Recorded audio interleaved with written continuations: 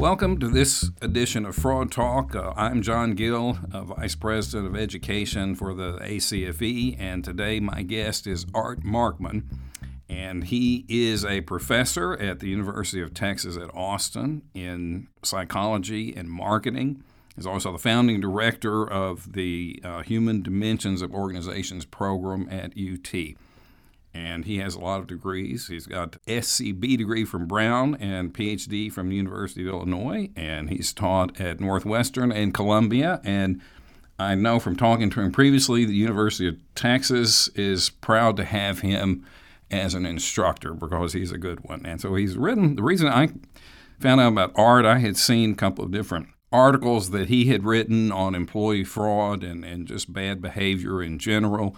And that's one of my favorite subjects to talk about. And so we met a few weeks ago and just had a great discussion. So I invited him to come down to the headquarters here in beautiful downtown Austin and talk about fraud and bad behavior. So Art, welcome. John, thanks. It's great to be here. You're in a lot of articles. One I enjoyed was called The Psychology Behind Why People Steal Their Coworkers' Stuff. And I know at the ACFE sometimes we focus on the big frauds and, people, CEOs, CFOs stealing millions of dollars. And so I enjoyed this because it really went down to a more basic level about, why does a seemingly honest, hardworking, gets along with their coworkers steal somebody's lunch out of the refrigerator? Yeah, and it's so funny too, because I think actually even when you look at the big stuff, there are evil people in the world, but most of the time you're dealing with people who I think have a self-image of being a perfectly upstanding citizen who may go down a particular slippery slope or convince themselves that they can do something. And I think there's some parallels actually between what you see in the really big cases and what you see just in the run-of-the-mill somebody grabbing something that isn't theirs out of the community fridge. And, part of it, there's several different intersecting factors, one of which is just the availability.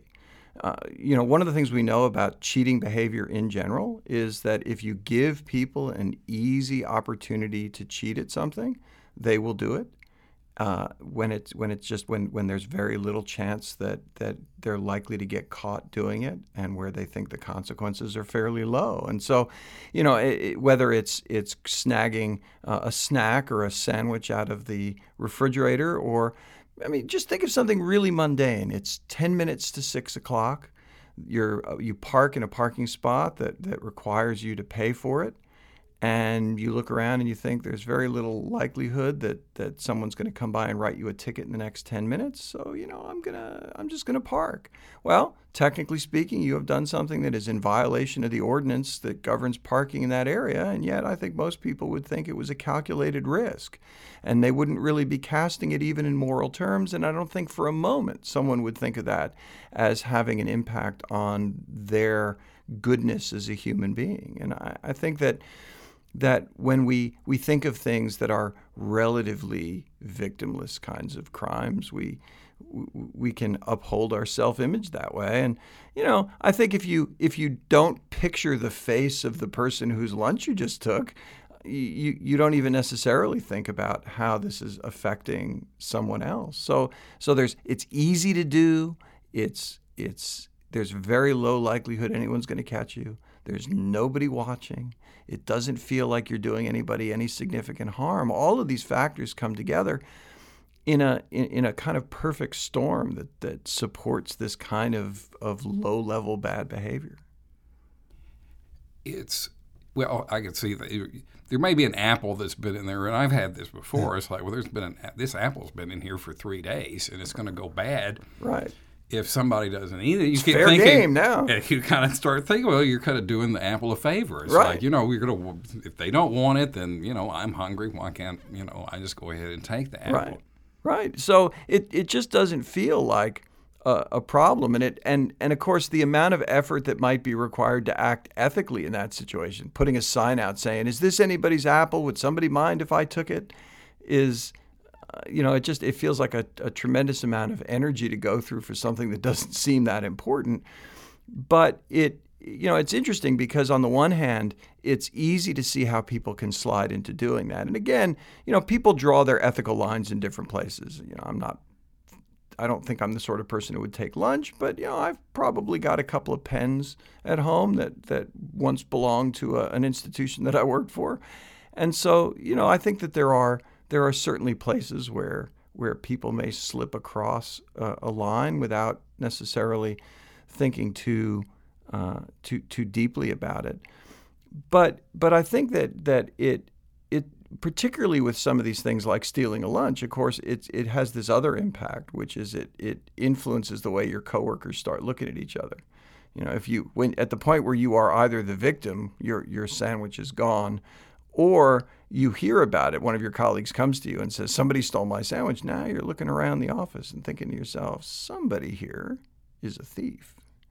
And what that does, there's an interesting concept in psychology now having to do with psychological distance that I really like. There's a theory that Nira Lieberman and Yakov Trope put forth that's called construal level theory, from the word to construe.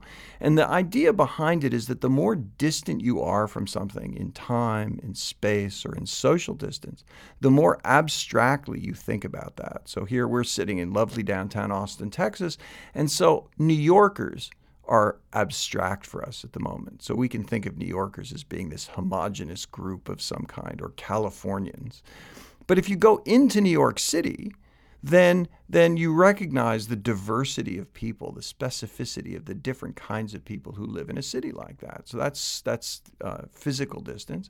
Distance in time. So many of your listeners have probably had the experience of signing up to go to a great conference 6 months in advance that they were really excited about going to. And then the day before they're scheduled to go, they're thinking to themselves, why did I agree to do this? I have so much work to do. It's not that you didn't know how busy you were going to be 6 months in the future. It's that when you're planning something 6 months in advance, you're not even thinking about all of that specificity. And then when it comes close, all you can think of is how much you're giving up in order to go to this conference. And the same thing works with social distance. So we tend to think of people who are way above us or below us in socioeconomic status a little bit more abstractly. We tend to think about people who are very different from us culturally as being more abstract. And the reason that this matters is in the moment that you are standing there staring at that lunch in the refrigerator, you're not thinking about Joe in accounting whose lunch you're about to eat. You're just thinking there's some random abstract employee in your firm whose lunch you're about to take. And so, I think another piece to this is if you work in an office with 3 other people, there's a low probability you're taking anybody's lunch because they're pretty much going to know who did it, and you can envision exactly whose lunch it is. But if you work in a division with 50 or 60 or 80 other people, now not only do you have a little bit more cover in terms of being able to get away with the crime, but you can treat the person whose lunch it is really abstractly. You're not thinking about a specific person. There's just some generic person who's going to have to do without lunch. And I think all of that makes things a little bit easier. Well, I would think, especially in a corporate environment, if you're a $50 million company and you're stealing even $10,000, it's very easy to justify that because, it's a giant company. They have all this money. It's just a drop in the bucket. Yeah. So that makes it that much easier. Another thing you had mentioned in the article I thought was interesting is the idea that very few of us think about the possible consequences long term. And when I was reading that just recently, I was thinking about Lori Loughlin and Felicity Huffman, and that just popped in my head. And I'm thinking, there's no way that, take Felicity Huffman, if she had thought, well, here's what could happen in the end. I might get my daughter into college, but I'm going to serve time in jail and be vilified in the press and have my picture all over TMZ. And have my daughter angry at me because now everyone's looking at her as though she didn't deserve to get the education she got. And I interviewed many people who went to jail for fraud, and not one of them ever thought about, well, this could lead me sitting in a jail cell, for 5 years. And That's something in training people in the workplace. I don't know how to do that. I remember, when I was in high school and they, don't drink and drive, and they show you all these films of people who had wrecks. And I don't know that necessarily, I think it did help, but I don't know if that's the way to go. How can we do a better job of impressing upon people like if you steal, there are consequences to that? Yeah, and I think there's actually three components that come into play here. One of which is, how do we get people to think specifically about those consequences for the future? The second of them is, how can we help people to grapple with the situation that they're going to be in that moment, because there is some kind of temptation that's associated with the action that you're going to take. And then the third is, how do you get people to actually plan for what they're going to do in those kinds of situations in which there is a temptation? I think all of those matter. So, part of the problem is, I think that there are plenty of people who in the moment just aren't thinking about what the consequences are going to be. And I think this construal level theory plays a role in that, because the future is distant and it's abstract. And so, you don't necessarily think about people who are smokers. Lung cancer is just it's an abstraction, and so you're not thinking about the fact that this specific action you're going to take right now could have that kind of consequence. And so I do think it's important for people to put themselves mentally nearer to that future state. And it's not just fraud situations where this comes up. There's a lot of related research in things like, how do you get people to save for retirement? Where if you're 45 years old, your 75-year-old self can fend for itself because it's 30 years off into the future. And so how do you bring yourself socially closer to your 75-year-old self so that you can envision how much you're going to want to eat at that point, or travel, or whatever it is that you need to save your money for? So I think that there's lots of situations where there are things we'd like to do in the present that seem perfectly reasonable, or at least perfectly safe to do, that have long-term consequences that we don't think about. So I do think it's important to help people to get socially nearer to that future person. So that's one issue. But I also think that we have to grapple with the actual complexity of the kinds of situations that lead people to do the wrong thing. Because, it's interesting. My grandfather was a pharmacist. And he would give me these anti-drug lectures, and this is back in the 70s, before it was really popular to do that sort of thing. And he took a very different tack than what Nancy Reagan ultimately adopted years later, of the just say no. He did this interesting thing. He said when he told me this whole story about how when he was about 21, he had to have nasal surgery. And and back when they did that, they used to use cocaine as an anesthetic.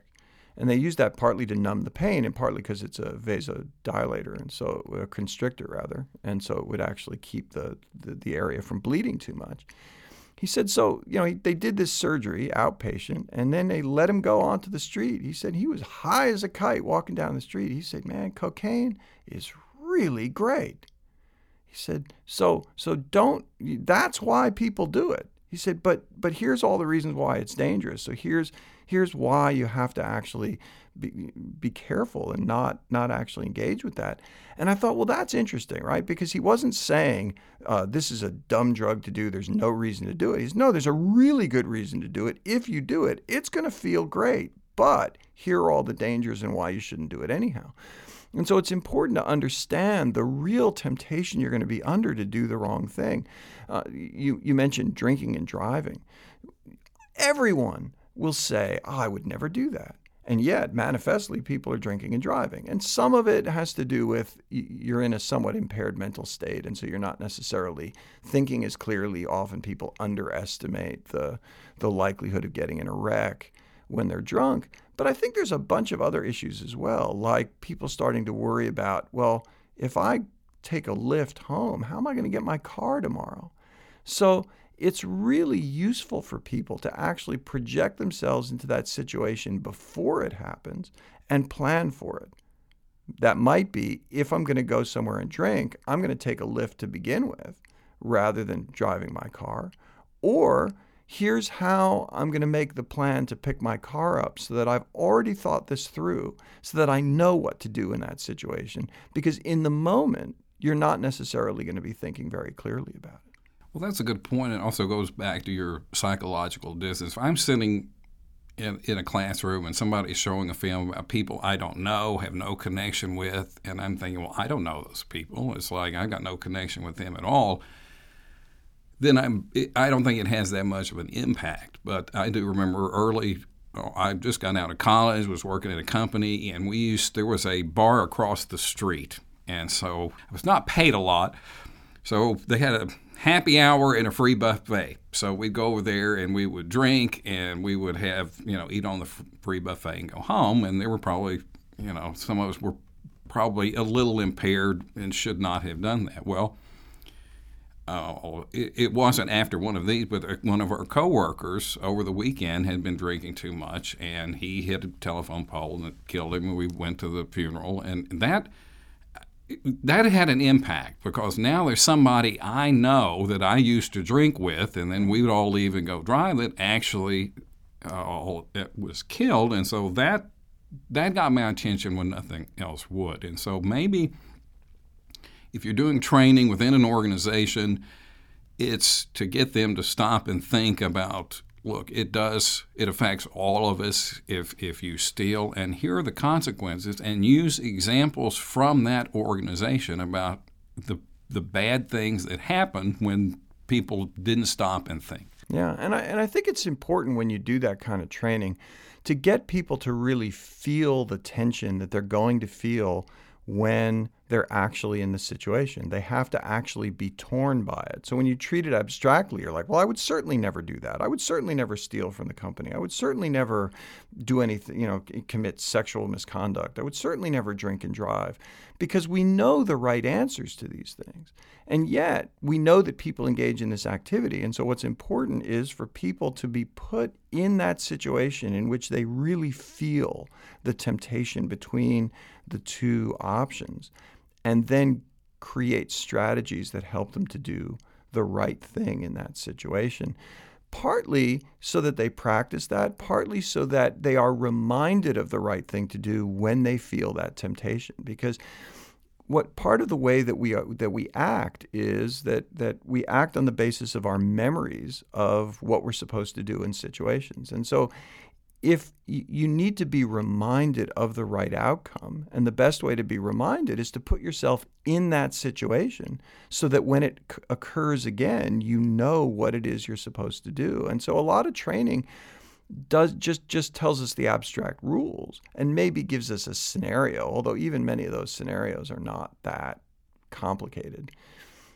What we really need to do is not just to tell some vignette story, but really put people in a situation in which they are in that scenario. You're there, and you're really, there's your car, and you've been drinking. There's this person, and you find them attractive, but they're a coworker. You have to feel that tension so that you can then say, but when I feel this is actually the right action to take. And so I'm being reminded that even though there's a part of me that wants to do the thing that's the wrong thing, I know I have to do the right thing, and I have a strategy. And you can actually use that psychological distance to help you in that situation. So far we've been thinking about situations in which that distance is a problem, but actually you can create a sense of distance, and that will lessen some of the temptation. So part of what you can do is when you're feeling the temptation to speak inappropriately to somebody, to steal a lunch or something like that, you can try and say, well, this isn't a beautiful lunch that I want to eat. It's just a food. Treat it abstractly, and now it just doesn't seem that desirable. And so now you can go off and find some other solution to your problem. So distance yourself from that. And do that in a way that may help to dampen the motivation that's driving you in the wrong direction. And I think that part of what's important is for all of us to recognize, and this is actually why I like these small examples like stealing a lunch, is because most of us think, well, I would never steal $10,000 from a company. But if we back out far enough, we can find something someone's willing to do whether it's taking a pen or having one drink too many and still getting in the car, or stealing 10 minutes of parking from the city. And when you understand what factors drive you to do those things, now you can begin to say, well, but if I didn't want to do those things, what are some of the strategies that I would engage in to make sure I didn't do those? And then keep applying those same kinds of strategies to the bigger and bigger elements that might actually cause real problems within an organization. That's a great idea, and I think some organizations, I think, suffer from, well, we need an anti-fraud training, and they put everybody in a room, and they say, like, fraud is bad, don't do it. Just say no. Just say no. And everybody has a different definition of fraud. So I like the idea, if you're going to do this, then divide up into small groups and give people an actual scenario. You're an accountant, they come in and they say, look, we need to add in these sales. And I don't have any backup. You're just going to have to take my word on it. And it's the end of the quarter, and you're thinking, this is not correct procedure. And these may be fake sales. They're trying to pump up their numbers. So what do? It's like, well, let's walk through the choices. It's like, well, the easiest thing may be to just get them off your back and say, you do anything. Well, if anything goes wrong, you can just blame them. But that's not how this works. If you're an accountant and you're putting in fake numbers, they're going to come to you, and now you're partly responsible. And what can happen if you're a CPA? You could lose your license, and you get fired, and now you're going to have another, may go to jail. And you go, if you can walk through these scenarios with people and give them where they're actually faced with the situation, the theory is that makes it more real to them and puts them in a situation where they have to make the correct choice. And it also helps people to recognize when they're lacking the knowledge about what they're actually supposed to do. So somebody comes to you and says, I want you to add these sales in, and these are people who are perhaps your supervisors or people higher up in the food chain who are asking you to do this. Well, okay, so you have misgivings about it. You'd actually like to be in a situation where you don't do it. Who do you go to?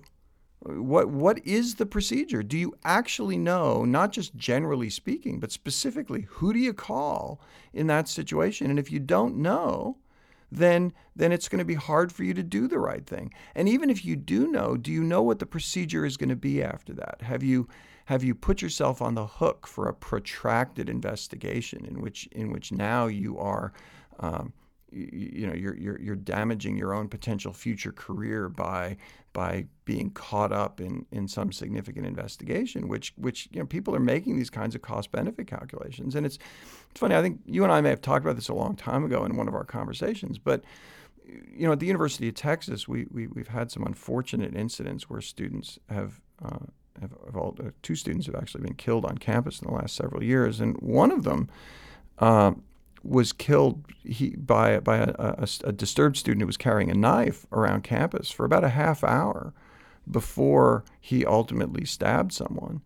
And many students on campus saw this student carrying a knife, and nobody called the police.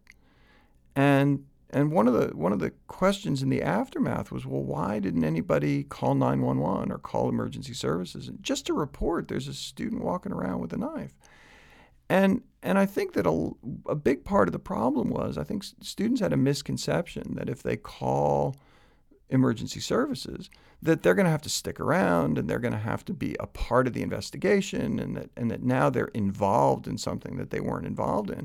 When in fact, it turns out you can call 911, make a report, and then walk away and let the authorities deal with it after that. I mean, you're certainly welcome to stay and provide information, but you're not obliging yourself to anything other than having reported something.